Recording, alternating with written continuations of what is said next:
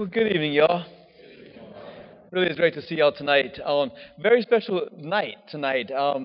First time this has ever happened in the history of the church that we celebrate the feast of the Immaculate Conception of Mary and the closing of the year of Saint Joseph. Last year, on December the 8th, Pope Francis declared the entire year to be dedicated to Saint Joseph's protection. And today, on December the 8th, it ends. Not that his protection ends, but that special time of grace of God's uh, intercession through St. Joseph to protect the church has come to a close. And what a wonderful year of grace it's been for so many people as Joseph has been brought forward a little bit more in our day and age of how magnificent this man was as father of Jesus. You know, guys, when it comes to our Blessed Mother, I think there's a lot of confusion out there of what people think Mary is and who Mary is and what Catholics believe about Mary. And they say, oh, y'all worship Mary and, y'all pray into her and all this kind of stuff. And I think we got to realize that if we want to be more like Jesus, we have to love Mary. We have to honor her. And if someone says, I'm a Christian, if someone says, I'm a disciple of Jesus, if someone says, I want to be more like Jesus, then it is absolutely of necessity that we love Mary. Why? Because he did. And he honored Mary. And he obeyed. Scripture says in Luke's gospel, Jesus obeyed Mary and Joseph. He was obedient to them.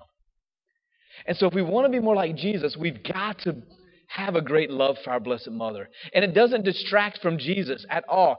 Think about it. The more someone loves your mom and dad, it makes you want to love them more. It makes you want to honor them even more because they have a great love and honor for your mom and dad. So I don't know about you, but if I could create my own mom, if I could do whatever it took and I could create my own mom, dude, I would have her just the most beautiful woman in the world. She would be clothed with every virtue. She would have to be very, very, very patient because I would be her son. I would want everybody in the world to know about my mom. I would want musicians to make songs about my mom. I would want artists to paint pictures of my mom and sculptors to sculpt images of my mom because I love my mom so much. I would want the entire world and the whole universe for ages and ages on end and centuries to come to know about my mom. If I could create my mom, that's what I would want to create her to be.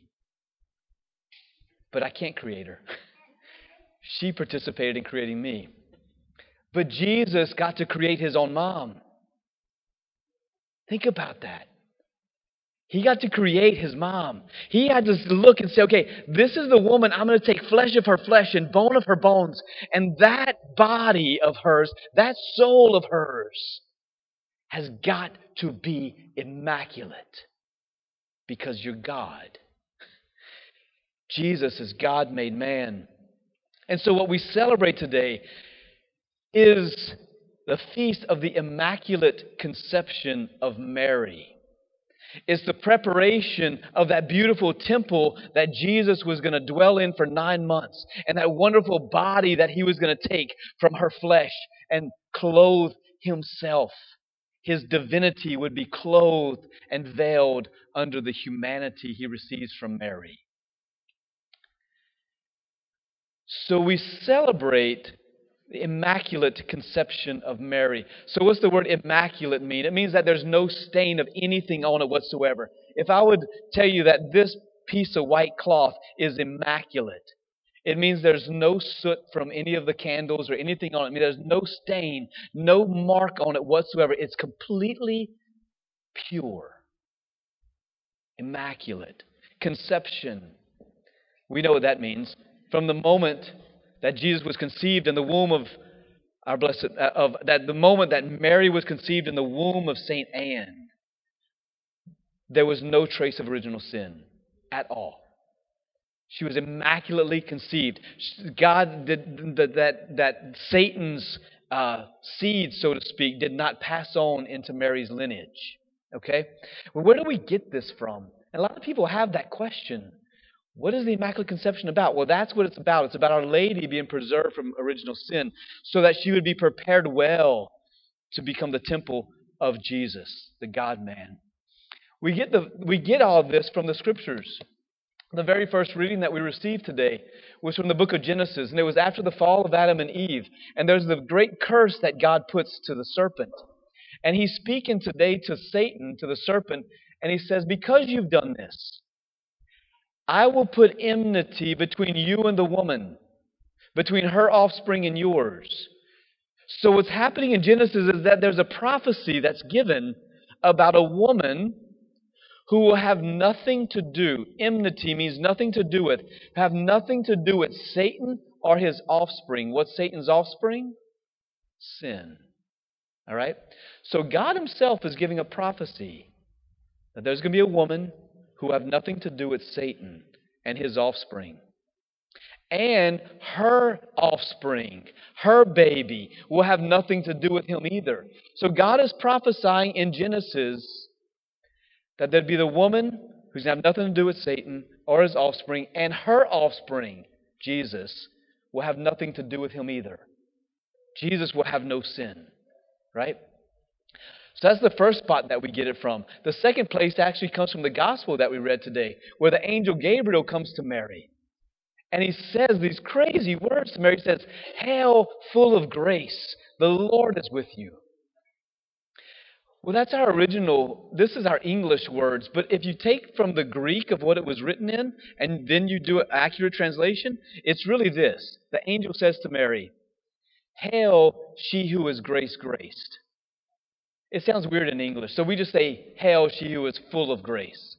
But it's really, "Hail, she who is grace-graced." What does that mean? It means that there's nothing in Mary, there was never, ever, ever anything in Mary that was anything other than grace. It didn't say, "Hail, she who is 98.9% grace." That's not what the angel said. "Hail, she who is full. She was grace.